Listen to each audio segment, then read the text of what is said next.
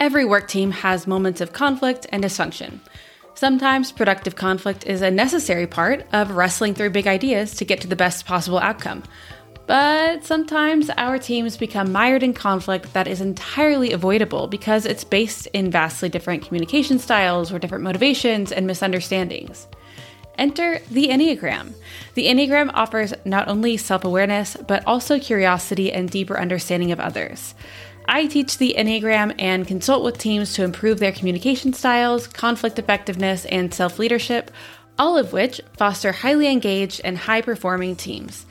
During a recent team event, I heard over and over, "This just makes so much sense," when I looked around the room and saw who was fitting within each type. And now I know why this person asked so many questions, or this depersonalizes some of the conflict we've been having because I can tell we're just coming from different perspectives. So now that we know where we are, we can see how we can get aligned. So if you're looking for ongoing support or simply considering an engaging introspective module for your team's offsite or event, let's talk. Reach out to the 9types team at hello@9types.co or schedule a one-on-one consultation with me on my website, 9types.co. And now, on to the show. I think that's really important to say about sixes as well, that we may not fear failure per se, but there is something in our hardwiring of like, it's safest to do what I know I'm good at, which then translates into, I don't want to risk it if I'm not going to be good at it, particularly when it's tied to like our survival and our income.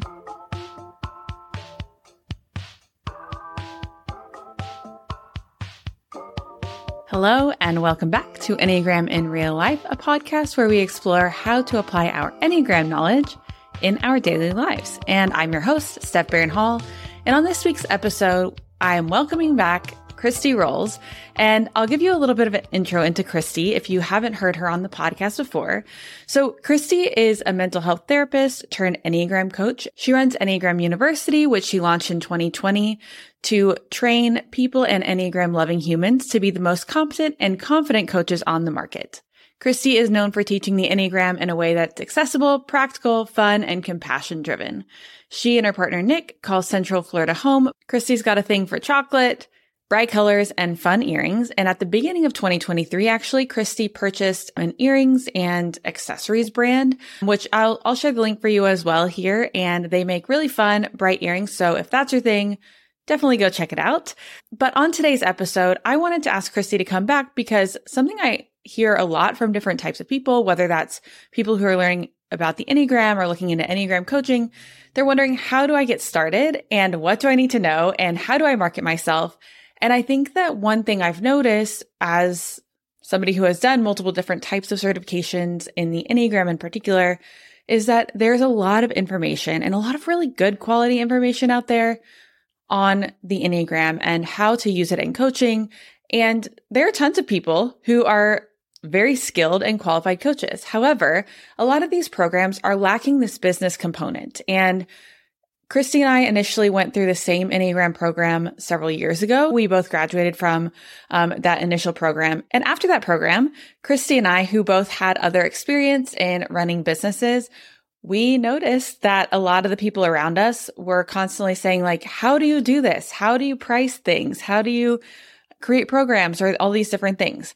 Now, of course, I'm not an expert in that. I'm still learning as I go, but I have several years of experience under my belt at this point, and it's something that I love sharing with people who are newer on the journey. And so Kristi actually took that same experience of noticing how many people were mystified by actually building a coaching business out of being a coach and created her own program. So I think what really makes Enneagram University special is that Kristi teaches you not only how to do the deep work and, she hires these different people that you've heard on the podcast, like Jessica Denise Dixon and Chichi Agoram. Both of them have coached within Kristi's program as professors, but also she teaches her students how to actually run a business, how to run a coaching business. And that is an entirely different animal from just doing the coaching part. Because I think for a lot of people who care deeply, coaching can come quite easily, especially once you unlearn some of the assumptions that we have. Like, for example, a lot of us who love to help people love to give advice. And actually, that's not what coaching's about. So you have to unlearn some of those things, but then you actually have to learn how to talk to people about money and how to sell your coaching work, and knowing, yes, it's transformational work, but also knowing that it matters if you actually have money in your pocket as well. So Kristi teaches all of that within Enneagram University. So if you want to check that out, go ahead and check out the link in my show notes. I put a link for you guys to read more about Enneagram University there. But on today's episode, we're going to be breaking down each type and some of the challenges that the different types face in going into a coaching business, whether that's an Enneagram business or not, and really just business more broadly. So Kristi is a type 6 and I'm a type 3. But we both have these different approaches to starting a business and have had different experiences. And so we talk about that a little bit.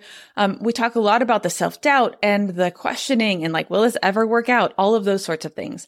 So this is a really great episode. I'm super grateful for Kristi coming back on the podcast. And please check out her links below if you're at all interested in Enneagram University. And feel free to reach out to Kristi on Instagram if you have any questions at all. Again, her social links will be in the bio. So without further ado, here is my conversation with Kristi Rowles. Well, Kristi, welcome back to Enneagram in Real Life. Thank you for having me. Happy to be back with you. I'm so excited to be here talking today a little bit more about your process of becoming this entrepreneur extraordinaire that you are, and also to hear a little bit more about how you work with different people and all of that good stuff. Love it. I'm happy to be here. Yeah.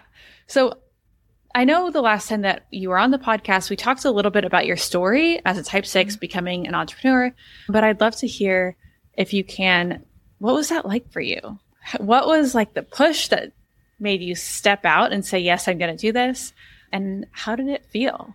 Yeah, scary to no one's surprise. There were a lot of things, I think, over a series of years, honestly, that moved me to this place. I think one of the things initially was my partner is a type 9, and he said to me once in all of my like, what if it doesn't work out? Like, you're leaving a stable, consistent, reliable job with regular income, and you're launching into something completely unknown, which would freak anyone out, but even more so for those of us who already have pretty intense anxiety. And he said to me once, there's very few things you can do that you can't undo. So if you just take a shot for 2 months or 3 months and you hate it, you make no money, you have no success, you're not enjoying it, you can go back and get a job. You're not committing forever. That was really helpful for me. It's just an experiment. I just get to try. I also think having a fairly strong 7 wing helps me be a little bit more adventurous. And then also being dominant in the sexual instinct. I've got some of that 8 energy, which creates a little bit more of a fighter in me. It creates a little bit more of the rebellious, not do things in the standard traditional way, create my own rules, that sort of thing. So I do sometimes feel if it weren't for those 2 parts of me, it would have been a harder leap as well. Yeah, I'm curious. And I guess this is like me thinking about this because I've been talking with a lot of 6s lately who are trying to start their own business or are in some sort of leadership position. And I think one thing about 6s in general is they don't want to be left holding the bag, right? Yeah. They don't want to be the one who's standing there like everyone else is gone and now I'm on the hook, right? Yeah. But there's this sense of not being prepared enough, not being quite ready. And I'm wondering what that was like for you at the beginning. Yeah. So when my last 9 to 5, actually, I remember saying to my boss, I will go down on a sinking ship with you, but only if we're going down together. That helped me understand a lot of the way that I process risk in my life, because I'm not scared of something failing. I don't deal with, thankfully, some of that, even as much imposter syndrome, I think, as some other people. I don't even necessarily know why, but I'm very grateful for that. But there's something about I will take even bigger risks if I'm with somebody else. So being aware of that in myself has been interesting and just like a challenge to watch. And I think for sixes, what freaks us out sometimes is not knowing what's coming. And it's the fear of whatever the thing may be, whether we get pegged as like worst case scenario, which I think is definitely true to a degree. But sometimes it's also just, I don't know what's coming. I don't know what challenges I'm going to have. And that is what freaks me out. So for me, a lot of my work in this role now working for myself for 6 years has been, do I trust that I know how to navigate situations? Because that's really the question. I can't possibly know what's going to happen in 2 years or even 6 months, know what business decision I need to make or what investment to make or risk to take. But can I trust that I know how to navigate asking myself questions and sitting alone with myself and getting clarity about what feels honest and authentic and right in that moment? And if I can develop that trust within myself, then I don't have to freak out about the future scenarios because I just trust that I will be able to navigate them. I will also just preface that that's a six's dream in terms of that actually happening for me. Sometimes it's a lot more of you've been able to handle everything so far. You always figure something out. You are not alone in this. You have support. So I'm like coaching myself through that process and asking myself to continually trust myself. So I wouldn't say that's easy or natural or whatever, but it has become easier over time as I've looked back and been able to witness. I was scared then too. And look, I did it. So once that happens enough times, even in simple ways, it makes it a little bit easier to trust it moving forward. Yeah. Yeah, that makes sense. I feel like, I wonder if more image conscious types or more other referencing types like 2, 3, and 9 have more of the imposter syndrome. Mm-hmm. I felt like everyone has it. Like I work a lot with teams like executives and things like that. And everybody has imposter syndrome sometimes. Yeah, for sure. Yeah. I think to some degree, part of my background too as a mental health therapist is like I've had people in my office who are like CEOs and CFOs in very high level positions that are just scared children internally. It's like that inner child is still scared, or that inner child is still nervous about rejection or failing or all the things.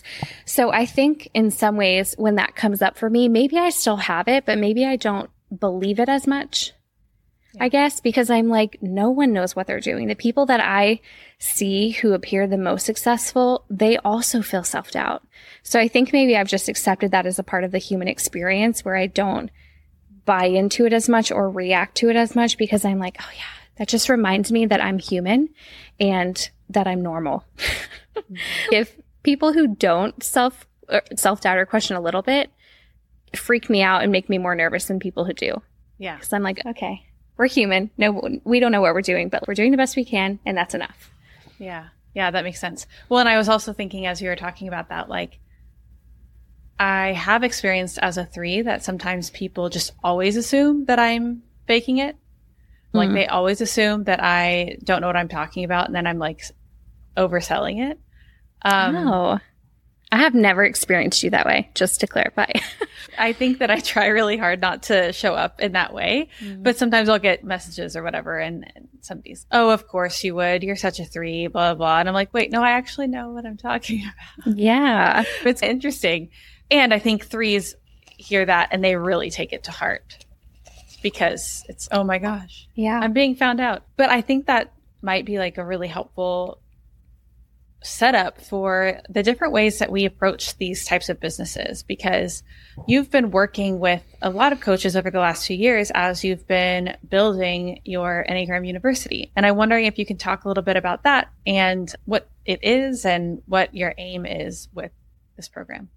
Yeah. So actually, I'll just share something that I talked with one of our professors about yesterday. So she is a psychologist, PhD, you guys.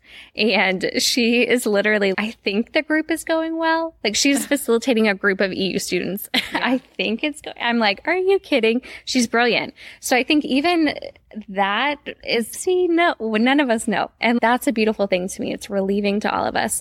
But one of the things she shared in her email was how she was sharing with our students in the group that she's facilitating that sometimes her 2-ness shows up in the way that she facilitates, and that she feels responsible sometimes to make sure everyone has a space to share and that everyone's feeling heard and everyone's getting from the group what they need and all of that. And I think that process of just being mindful of how your own type shows up in the way that you lead or teach or interact with clients is everything. And the more that we can normalize that, the more that we can say, I'm just doing the best I can. I'm still a human, but like I do have some things to offer and that's enough. And so for all of us, regardless of our type, the goal isn't eradicate ourselves from our type 3-ness or our type 6-ness or 2-ness. It's really about waking up to your typeness and how it shows up in your life and coming alongside. It sounds very therapy, but like coming alongside those parts of you that are scared or insecure or self-doubting and saying, okay, it's okay that we feel them and we're going to move forward. So every type has issues and doubts and things that trip them up in the process of becoming a business owner or a coach. And then learning how to nurture those parts is really, that's the gold for us. Yeah.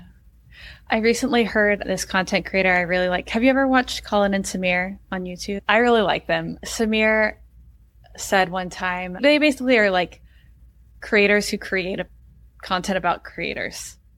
Oh, interesting. Yeah. Yeah. So they have a YouTube show and they do Q&A, or they call it creator support. And then they have interviews with all these different people. It's typically like YouTube centric people.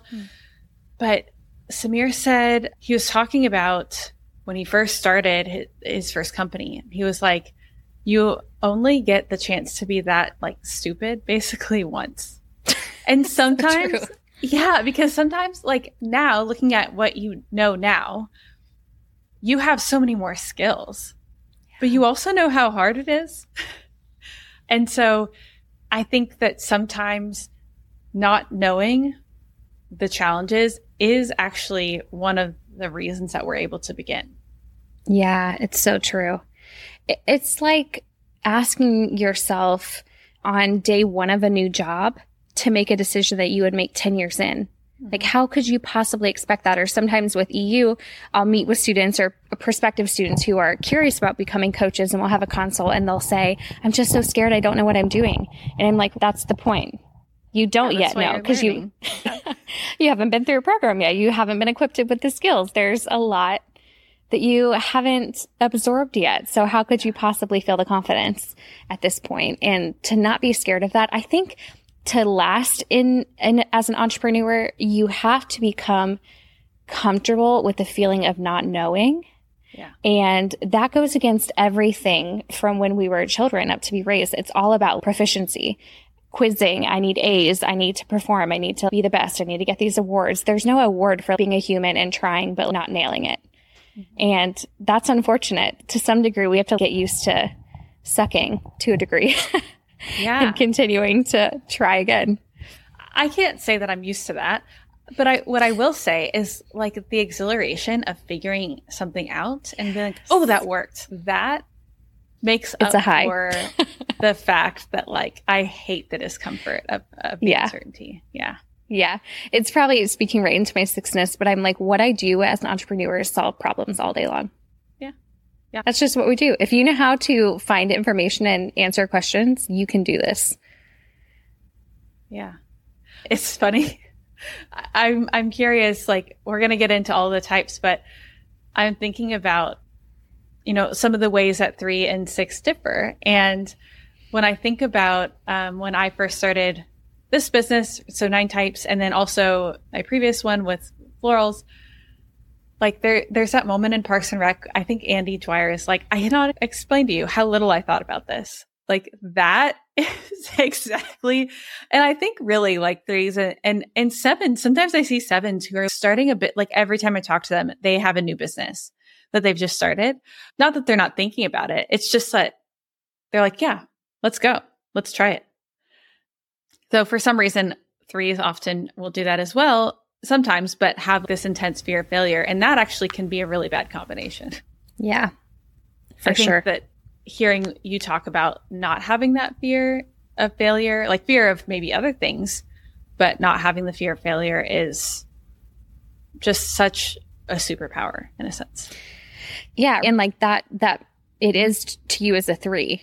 because in my head, I'm like, oh, failure is inevitable. Like I've just accepted that fact. But there's other things that freak me out that to you are like, well, who cares? And it's just, that's so fascinating too, to again, be mindful of how our types show up in the way that we talk to ourselves about our businesses, what we expect of ourselves as business owners. It's the level of self-sabotage is so grand. The opportunity for self-sabotage is so grand. There's also just as much, if not more opportunity to like wow ourselves and shock ourselves with what we're able to achieve. But in an effort to be completely transparent, one of the things that I've come to realize myself, because I told you before we hopped on, I have Enneagram University, but I also just acquired another business this year, which is like women's accessories. It's an inclusive, fun fashion brand. And it is the first time that I've taken on a project that I knew that I didn't know if I would be good at. And I think that's really important to say about sixes as well, that we may not fear failure per se, but there is something in our hardwiring of like, it's safest to do what I know I'm good at, which then translates into, I don't want to risk it if I'm not going to be good at it, particularly when it's tied to like our survival and our income. That part feels relevant and fair, but yeah, there's layers of it there for everybody. Yeah, that's really interesting. Yeah, it's interesting. Recently I was talking with my husband about doing some improvements on our house that are just inevitable when you have a house that's like 80 years old, right? And I realized, I was like, oh, anytime we talk about this, I over-identify with the experience of feeling like I'm not doing enough. Mm. And I'm like, if I can get into problem-solving mode, this is going to not be an issue. Yeah. Like move over to that 6 brain. Yeah. But identity piece of 3 is a lot. Yes. And that takes you from your head to your heart, or from your heart to your head, because the heart is that fear. It's that child inside of us. That's, I don't want to mess up. I don't want to be abandoned. I don't want to be a loser, whatever the stories are that we tell ourselves. And the head is, oh, okay, this is strategic. Here's how we can solve this problem. It's a weird thing to be a business owner and to come from a mental health background too, where it's like, our feelings matter. We create space for them. But then there's this other part of my brain that's like, we solve problems. We put our feelings here. We feel them. We put them here. And we strategically move forward. And it's just a dance. Like it's a dance to do all those things and to make sure that we are creating space for all the things. Yeah, totally. Okay. So in Enneagram University, you teach coaches about the Enneagram, work with themselves, and then how to use it and build an actual business. Yeah, for sure. So you and I went through the same program initially when we got certified. And a lot of the people that graduated were really on the back end saying, oh my gosh, I don't know actually what to do with any of this information. I don't know how to practically use it with clients, help them create change in their lives. And I definitely don't know how to find clients. And so really the heart of building EU was creating a space, a training space where people actually left feeling confident and competent to do all the things required to have a coaching business. And it can look like a million things. We train a lot of therapists. That's because more than half of our staff are trained as therapists or higher psychologists. And so we have a lot of therapists who integrate it in their practice, but we also have therapists who do coaching on the side. We have HR managers and executive leaders who get trained and do managerial work in their organizations.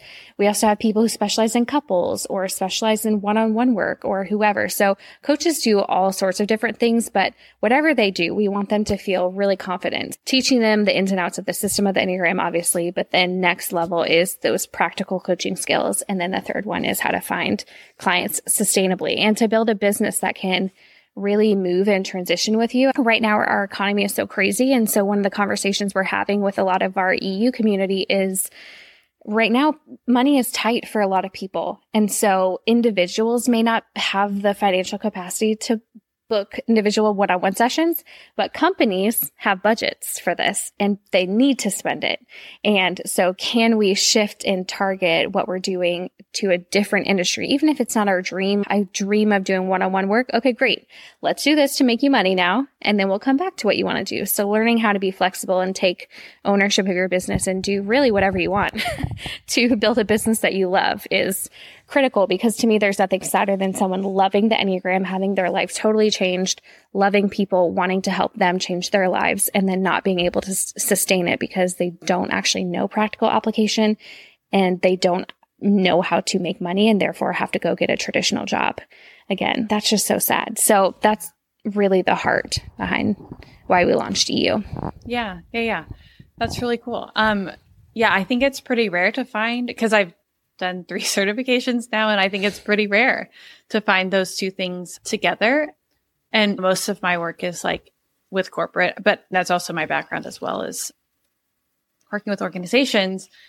And it is different in a lot of ways, but I think at the end of the day, people are people. And so those coaching skills that you learn can be used in that setting as well. For sure. And I always say, if you're working with a group, it's a very sexual dominant subtype thing to say, but the group is full of individual people. That is really important because when we're coaching a group, we don't want to just teach concepts or like all 3s are like this or all 1s are like that. It's so not helpful. So it's, what is it like for you? Let's talk about you individually and helping each individual in that room, whether it's a group or a workshop, a big conference or whatever, really engage with the material in a way that is helpful and life-changing for them. Yeah. Cool. Okay. I love hearing that. And we've been talking around this idea of the challenges that we face. So I would love to hear from you. What are the challenges that you've seen from each type as you've worked with various people, various types within your program? Yeah.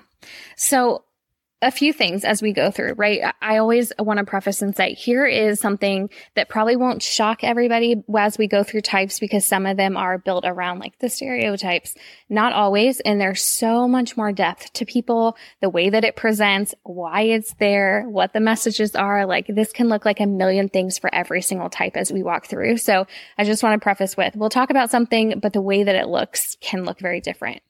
So if we want to just start with type 1, obviously for type 1s, they are driven towards doing things really effectively, really good, right? They want to be seen as somebody who is ethical, someone who's doing things. Some type 1s, not all, but some really fixate on the word perfect. They have that such high standard. And obviously sometimes as a business owner, the way that can trip us up is waiting so long, not publishing what you're doing, not taking a risk, not launching your website because this could be better. This could be better. Well, I need to move this button here, or this needs to be there.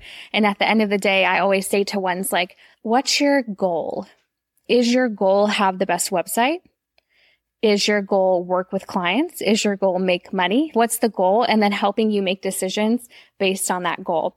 Is your website, is someone going to book with you or not book with you because your button is here or here? No one cares.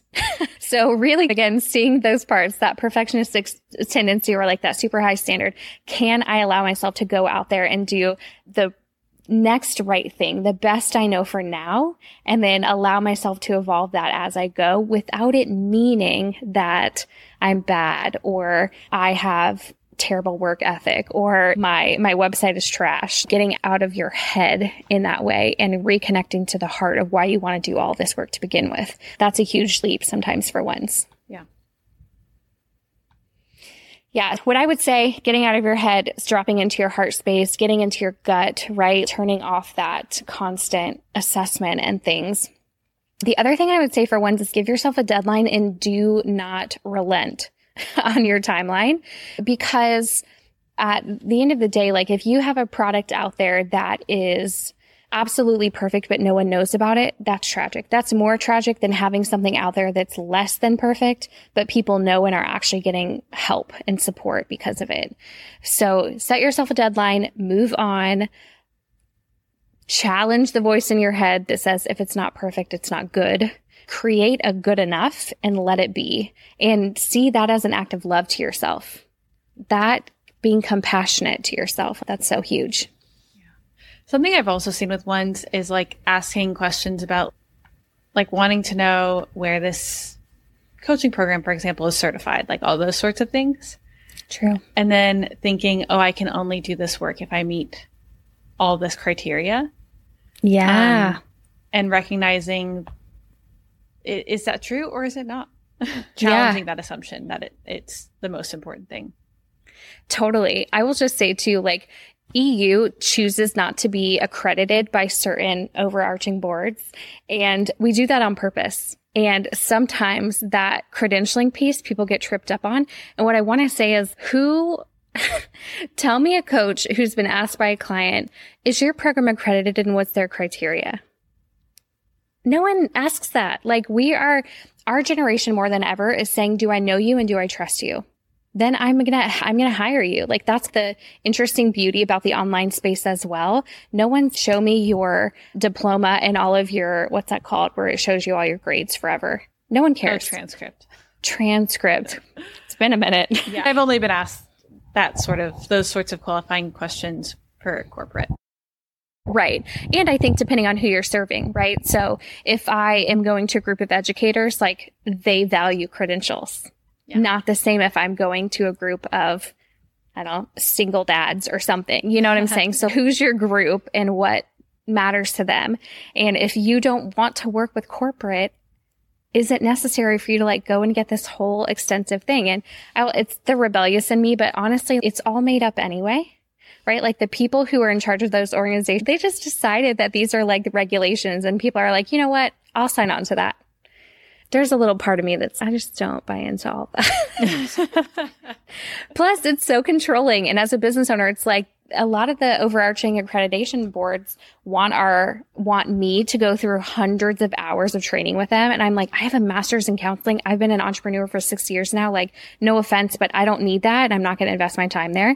They also want to approve every single product we launch and every single professor we bring on our team. And I'm just not willing to do that. So just being mindful of what's really the payoff. Mm-hmm. Does this credential, does it really matter and bring value to you? Or is it just like going to go after your name but it's not actually going to have a payoff? So challenging some of those things are important.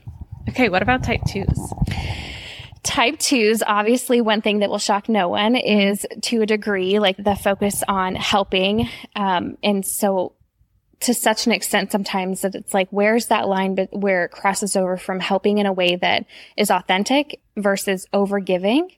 And so one thing I see with 2s is like discounting a lot of their services, like massively discounting, doing things for free. And I always tell people, I heard it somewhere, but like people invest what they invest. If I pay you $0, I'm not that invested. For example, early on in my process, I gifted coaching to a couple friend of mine, a typing session. And because I was like, I need to practice. I don't trust myself yet. I'm not smart enough. So let me just give this away and practice. One of them came in 15 minutes later because they were like wrangling up their kids. Then they came in like eating a bowl of pasta. And then it was like checking it. And I'm just like, you guys could not care less about being here. This is not helpful for me and it's not helpful for you. So making sure that people are invested financially, sometimes energetically, using your best wisdom there. Another thing that comes up for 2s is when it comes to pricing. I always say, what price is going to make it worth it to you? The other way sometimes I ask that's helpful is, at what price would you be resentful that you feel like you gave more than you've been honored in pay? So that's an important thing. Also with 2s, the question of just like, how much space are you allowing for yourself to develop? Not always asking what do people want or what do people need, but really creating space to slow, get in touch with your own heart, which like takes a lot of digging sometimes for 2s, for a lot of us, but for 2s, like to find their own heart and say, what do I want? What's in my vision? What do I love? What is going to fill me up? And because they're so others focused, you will balance that out. So it's not a selfish act. Create space for that. You already have plenty of energy that's focused on other people. You'll be balanced. Yeah. So good for 2s, I think. Thanks. Yeah. 2s are precious. They're wired for this. Yeah. That's another reason it's like 2s, I got to teach you business stuff because you bring so much to the table and you deserve to get paid for that and to be able to continue doing work that you love. Yeah. 100%. That's a goodie. Tell me about 3s. Okay. You tell us about 3s. A few things I'll say. The first thing is coming back to the credentialing. 3s love credentials. I get it. I'm not offended by it. And it's okay. But again, I always just want to say, like, how is that really serving you? And is it giving you the payoff that you want? What's the motivation behind that? And are you okay with that? Yeah, go for it. That is what we call the defense mechanism of identification. Say more. Yeah. So here's the way that I think about this a lot. This is like a really poignant example in my mind. So watching The Office, Ed Helms' character, Andy, he comes across as a 3. I think in some ways he actually might be like a social 2. But anyway, so he always is, I went to Cornell. Like he's obsessed. He over-identifies with his status as a Cornell alum and thinks that's what makes him good. That's what would make him good at his job. But it's not. And so I think sometimes for 3s, we have to go back inwardly and be like, what actually makes me good at this? Is it because I have all these illustrious certifications? Yeah. Or is it because I sit with my clients and I'm able to participate in a coaching relationship with them and engage with them in a way that's going to support them to meet their goals? Yes. Yeah. It also sometimes feels like this kind of faux sense of security that you're qualified. Because there's that self-doubt. And I don't think we talk about that enough with 3s. We get, they think they're all that. They think blah, blah, blah. It's actually no. That's the opposite of what's happening. So looking for those qualifications soothes that imposter syndrome that is so popular and so common. So it doesn't make it bad to have qualifications. I want to super clarify that. And sometimes for a lot of us, especially if we've never been trained, it's ethically, you probably should get some official training. Yeah. So training qualifications from a legitimate organization is relevant and important, but just being mindful too of what's motivating that. And do you really need more? Or are you, and if you finish that, how qualified would you really feel? Are you then going to feel qualified? Or are you going to be like, I still don't know if I am. I need to get another. Catching yourself in that process and just being curious about what's really going on is so big. Yeah. 100%. Yeah. Yeah. The other thing with 3s, obviously, sometimes is I have so many 3 friends who are like, I spent my life in my business doing what other people asked me for. Very similar to 2s, very others focused and serve, very wanting to serve other people as well. That's a genuine desire for 3s who get into this helping industry. So being mindful of, but what do I want? What feels good to me rather than just reacting and responding, because you can do a billion things and you can do them. But what do you want to do is a question that sometimes 3s don't ask. Yeah. And then they get resentful. Yeah. And therefore the cycle continues. Exactly. Okay. Yep. What about type 4s?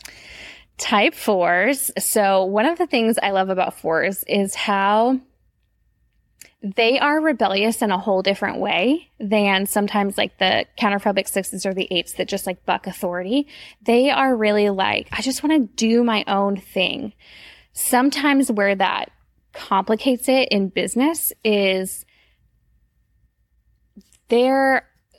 the way that you show up as a business owner is unique to you, period, especially as a coach, because you're not just selling the Enneagram. Anybody can Google information on the Enneagram. So they're not buying that. They're buying you, the way that you teach it, the way that you facilitate, the way that you lead.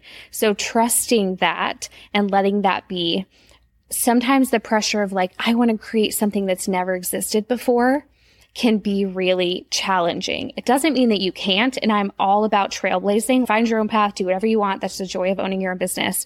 But understanding the time that takes to get going, and that you are then not just educating people on the Enneagram, but you're educating them on this whole other sometimes approach to it. That's just another hurdle to climb. It doesn't mean it's not worth it. And if you know your market and you market to them and you're great on that, it's no problem. But just being mindful of, it's okay to do things that have existed before. It's okay to go with a traditional 6-session coaching package, because the way that you do it is still going to be different. And that's a beautiful thing. Just not making it harder for themselves is what I long for 4s sometimes. Yeah. And I think sometimes that leads to that overcomplicating. And then I'm sorry if you already said that. No, go for it. But yeah, the overcomplicating and being way too specific. Too niched. Yeah. For sure. Yeah. I also think too, like there's a degree sometimes for fours as being in that heart center, being internally focused, whereas twos and threes sometimes are externally focused. Fours can be more internally. And so being mindful of, yes, this is what you want, but not forgetting to build in the part that's also like a strategic way of building a business. And so you can make up any fun, funky offer you want, but building a business, like there's strategies to that. There's approaches to that. It's a lot of it is cognitive. So let your vision be heart led, but don't miss out on all the practical, strategic, heady parts to the process as well that exist that are easy to follow. For example, like email marketing, social media marketing, building a sales funnel for your clients. There's processes that will just make it all easier for you. So make sure that you are like creating space to be strategic, or work with somebody who can help you do that. Hire a business coach that is strategic, like that can help fill those gaps, or partner with somebody and barter your time, something like that, where you're just making sure that you're creating space for the head work as well. Yeah. Good advice. Okay. Tell us about fives. So fives, obviously, we know, similarly to how sometimes think that threes think they're all that. Sometimes people think like fives are geniuses, they know all the things, but internally, both of those experiences for threes and fives are really sometimes grounded in the fear of, I don't actually know anything. The difference between threes and fives in that regard is threes will be, they have the to, I'm going to try something and I'm going to do it. Whereas five sometimes as a withdrawing type and as a doing repressed type can be so meticulous or so methodical that there is the analysis paralysis that sometimes shows up with ones as well. There's not the pressure to do it perfect, but there's the pressure to feel internally competent and ready, and is a major area, obviously, of self-sabotage for fives. The other thing sometimes I see with fives is because unlike fours where it's very heart focused and they need help with the strategy, sometimes fives are so cognitive or so strategic based that they lack the heart side of it. Not always. And let me just say, I hate the stereotype that fives aren't connected to their hearts. That's absolutely not true. Fives can be deeply feeling and very emotionally aware and intimate people. And I don't want to ride on that stereotype, but sometimes being connected with other people's feelings or like the marketing and the framing of your services can sometimes be a little bit of a challenge. So making sure that they are connecting to their own heart, sharing that in the process. And as a coach, like I said, people aren't just hiring you for the information you bring, they're hiring you. So being able to share vulnerably and still totally respect your privacy. You have boundaries and limits. You only share what you're comfortable with, but allowing yourself to be a human in the room as well and get in touch with your humanity rather than being too focused on the information or teaching, or sometimes even the intention isn't lecturing, but because there's so much information, right? Figuring out, building the skill as a coach to give it in bite sizes that are actually digestible for your clients rather than, let me tell you all the things I know. That isn't helping anybody make change probably, because now they're just overwhelmed. Staying connected to their heart is obviously so big and healing for them personally and as business owners. Yeah.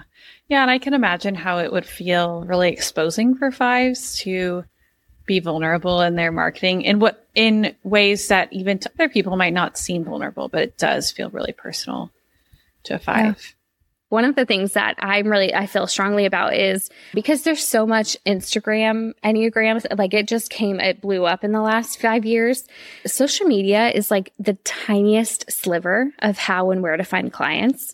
And that's for some people and not for other people. And my experience is fives are like, I would rather gouge my eyes out. Not all of them, but a lot of them, because it's just so daunting and it's not fun. And so I always tell our students at EU and all the people, like there are a million ways to find clients that have nothing to do with online marketing in any social media platform. So that is just something just to encourage people. Like I've heard people say, I want to be a coach, but like the idea of sharing my life so openly on social freaks me out. And I'm like, okay, great. Don't do that. Yeah. Let's talk about the other 100 ways to find clients. Yeah. So yeah, that's such a good point. Okay.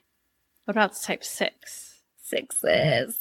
Referencing to the beginning of our conversation, obviously all the self-doubt, all the fear, of I don't know what I'm doing. And I will say one thing that sometimes I think gets missed with talking about sixes as well is the fear of fear. And we're fearful of the unknown, fearful of worst case scenarios, blah, blah, blah, all the things. But also like the sensation of feeling dumb is very common with sixes. And that freaks us out. And so sometimes I don't want to tackle that task because it's going to lead to me feeling stupid. For example, for me, technology, I sometimes just want to cry. I'm like, I can't figure this out. I give myself like 5 minutes and then I need a break or I have to call support or something because it really just makes me feel like the dumbest person.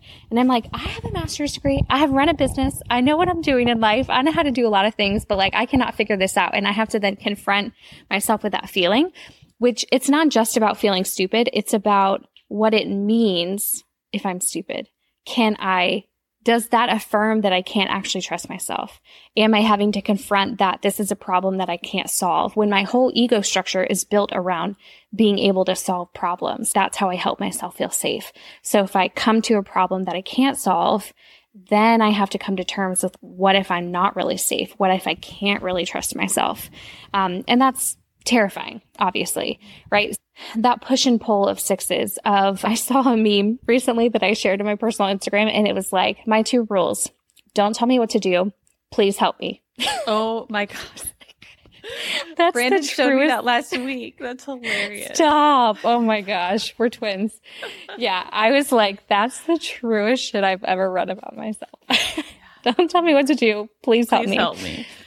Well, I think it's a good point a good call out. And it's something I've been learning about sixes recently of the fear of feeling fear. Like people assume that sixes are always feeling fear, but I've met a few sixes, like quite a few actually, who are like, I guess I didn't think of it as fear.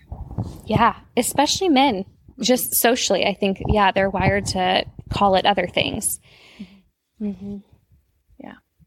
Yeah. That's such a good point. What about type 7s?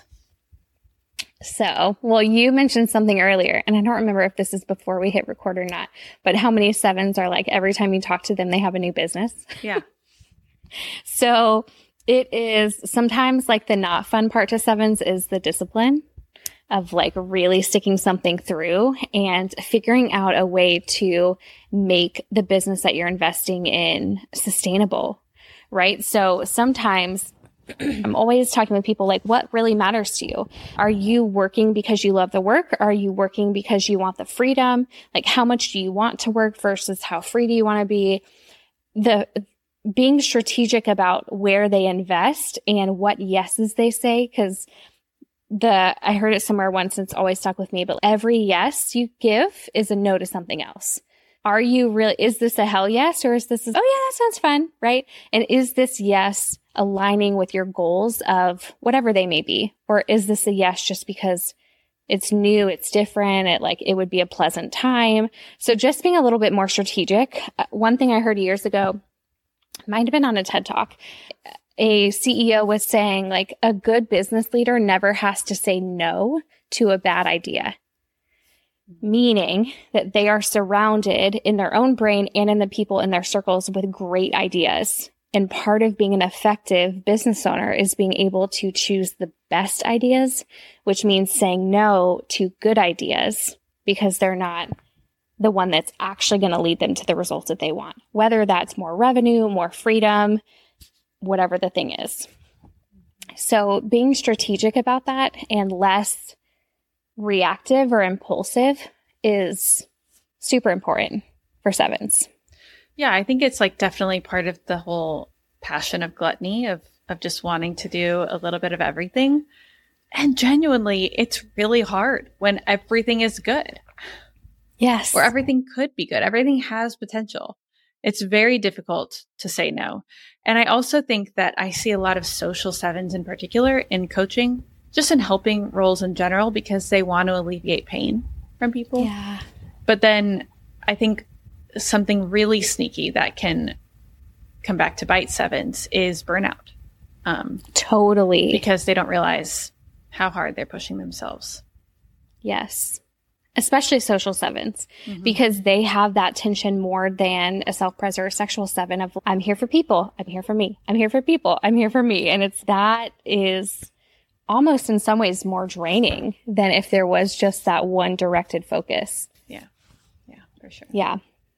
One other thought that I have with sevens, I always use this example. It's like Nike has been selling shoes for 50 years. It's like you can pivot in your business to sell different kinds of shoes or even sell some apparel. You don't have to totally change your business model every year because you're bored. Like how can you, what things can you automate, put on autopilot, do for you so that you can move on to a new fun project, but not sacrificing what you've built previously. So I see that come up sometimes with sometimes with 4s and 7s, both, where it's, okay, I'm over this thing. I just want to go to the next thing. But the business person in me is, oh my God, we could keep monetizing that. We could keep utilizing that to expand your services and help more people in. But sometimes that's just like really dull. So can you delegate or hire someone out to do the things that you're just over so that you can move on? Mm-hmm.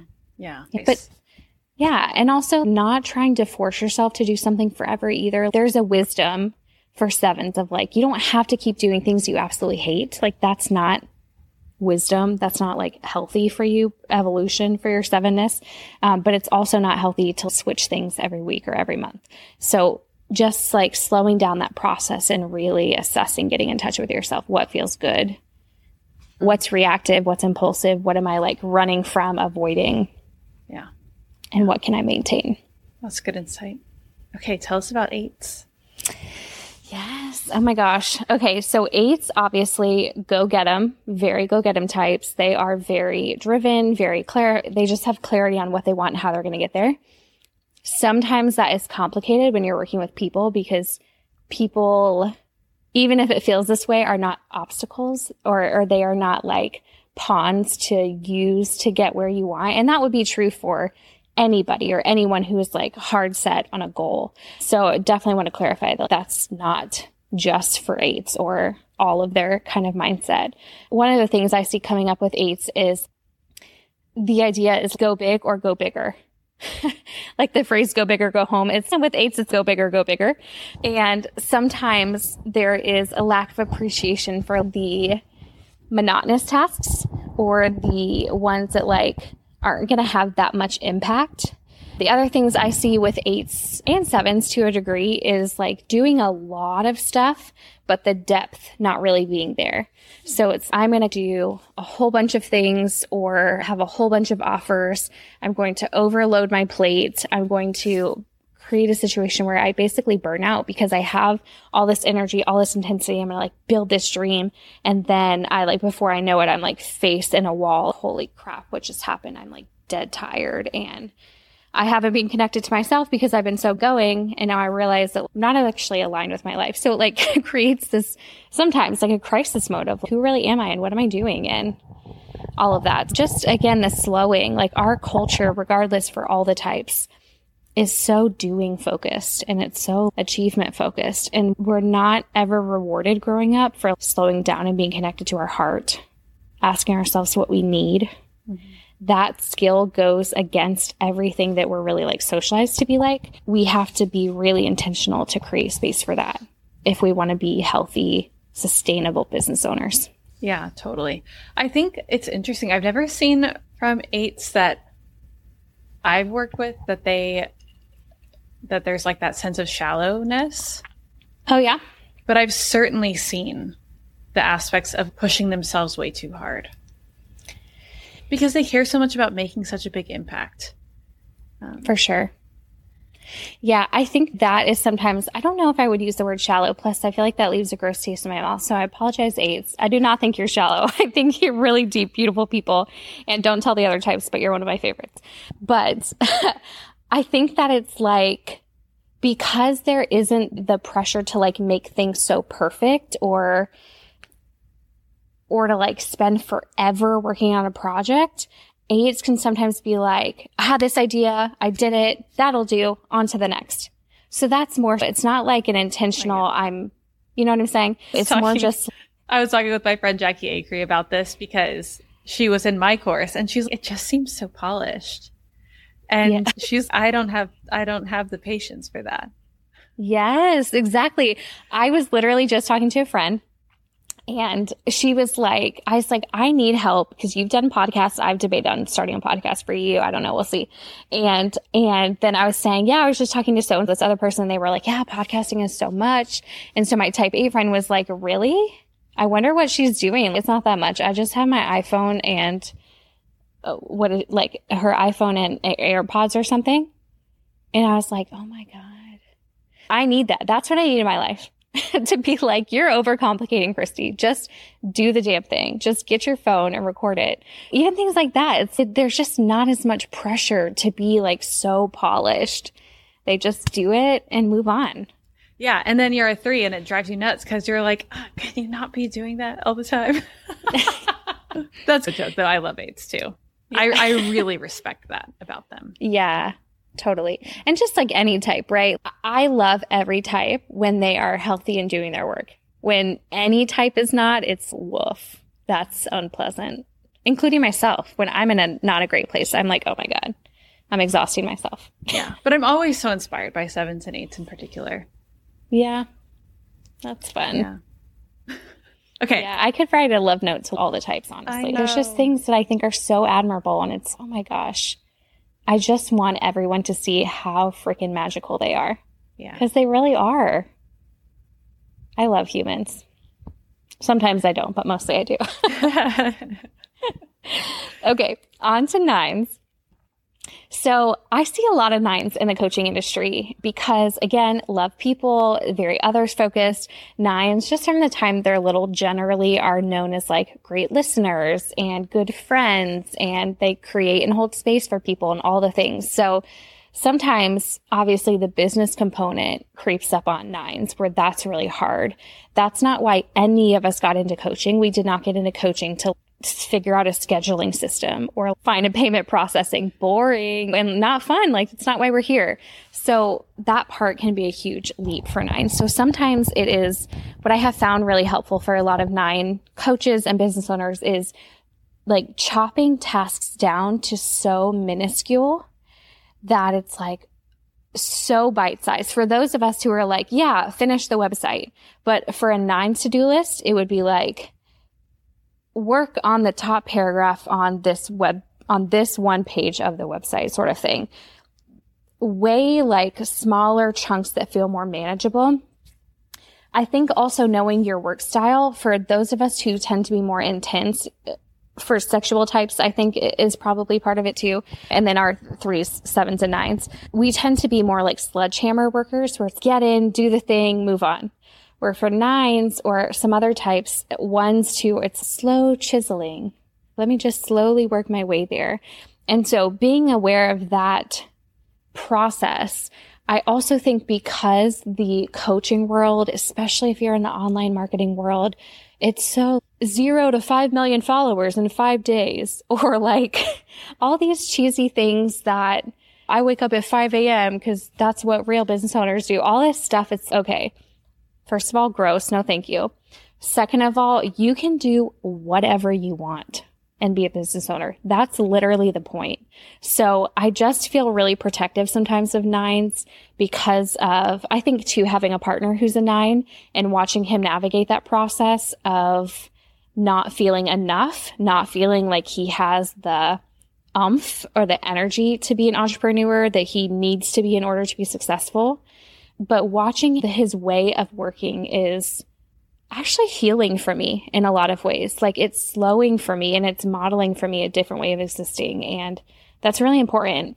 So I think I just want 9s to not ever be hard on themselves for the way that they work. And also knowing that their tendency is to like do little or less than little, having a structure and timelines is really supportive. Like time blocking on a calendar, even like a handwritten calendar, can be really supportive for 9s. So making sure that they're tending to themselves and that when things are unpleasant, just know, yeah, it's not meant to be unpleasant, but like when you are a business owner, there are unpleasant parts. It doesn't mean that you're not cut out for it. It just means that like, this part sucks. Yeah, for sure. I also So eventually delegate it. Yeah, absolutely. And it's also like really tragic to me when nines just think, oh, somebody else is already teaching the Enneagram as a coach, so I can't do it.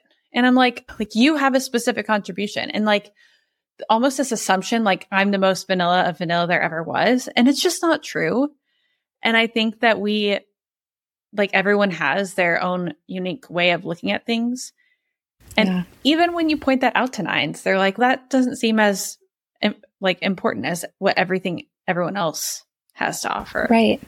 Which is a way that their nineness is showing up as in that role of a business owner. And I'm like, hello, you will always feel that. Doesn't make it true. There's things like that for all of us. Hello, you are scared. It doesn't mean you should actually listen to it and not do it, Kristi, as a 6. Do the thing anyway. 9s, you feel like your voice isn't important. No one misses you when you leave the room.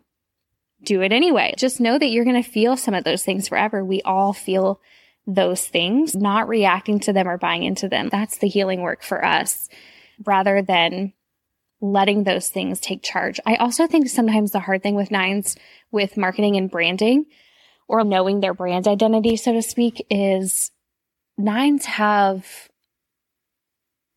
sometimes decades of not having space to find themselves. How do you then market or be yourself when you don't know yourself? Yeah. Being sure not to skip over that process for 9s is so important. Get in your own coaching work. Do your own therapy work. Invest in yourself. It will make everything easier when it comes to having a business. Yeah. Easier said than done. Yeah. I know. I mean, all of these are for all of us, right? Yeah, for sure. It's important. Yeah. Great. Thank you for giving us that rundown. I think it's so helpful and will be really useful for people listening, especially if they're interested in becoming some sort of a coach or Enneagram coach. So you are opening Enneagram University this week. Mm-hmm. Tell us a little bit more about that. Yeah. So doors open. We almost never do sales. And the reason is our program is really legit. We have a lot of amazing professors. We have great student experiences, lots of great testimonials, and we just really believe in the work that we do. We also price really fairly in the industry. That said, one of our pillars is about increasing accessibility and inclusion. And sometimes no matter how, so we have different things built in, like we launched scholarships last year, which we're really proud of. We have payment plan options everything that we offer has payment plan options. And then we also do a Black Friday sale. So it's just a different opportunity for people to get in and save some money on investing in their education. That Black Friday sale also applies to all the payment plans as well. So a lot of different opportunities this week to save and to get in and get started. Awesome. Okay. I'm going to link everything up in the show notes so that people can check it out, get into Enneagram University, and become an Enneagram coach. So cool. Yeah. Totally.